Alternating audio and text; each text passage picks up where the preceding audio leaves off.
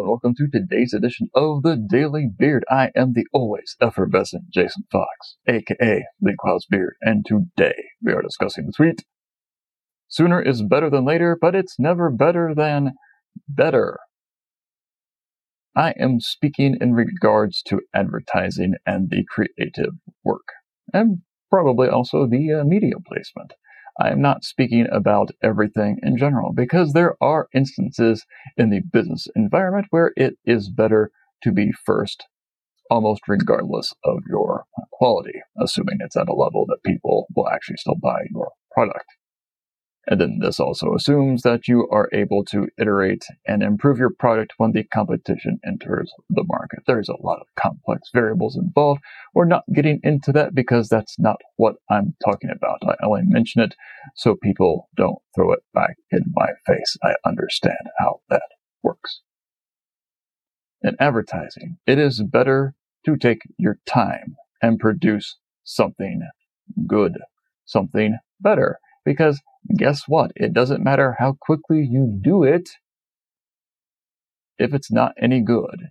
And there is no advantage to being quote unquote first in advertising because you're not first. Advertising has been going on for decades, for over 120, 30, 40 years in the modern sense. That ship has sailed.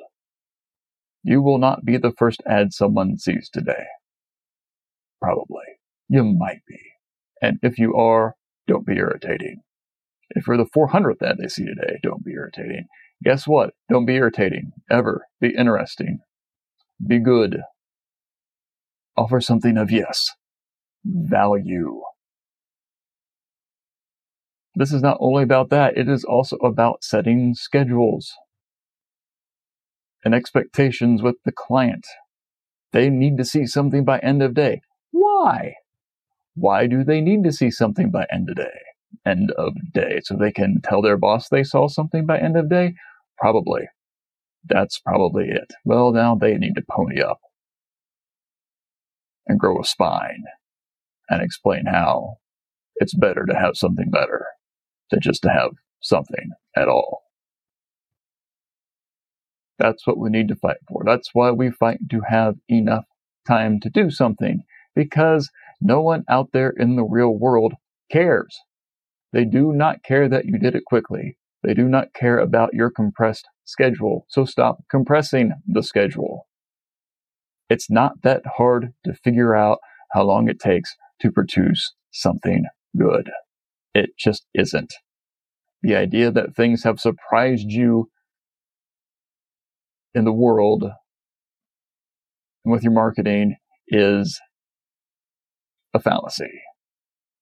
You know when the holidays are. You know when summer is coming. You know when graduation is. You know all of these things that might affect your advertising schedule. So let's be a little more clued in so we can do work that feels like it has a clue. I'm Jason Fox. Have a good one.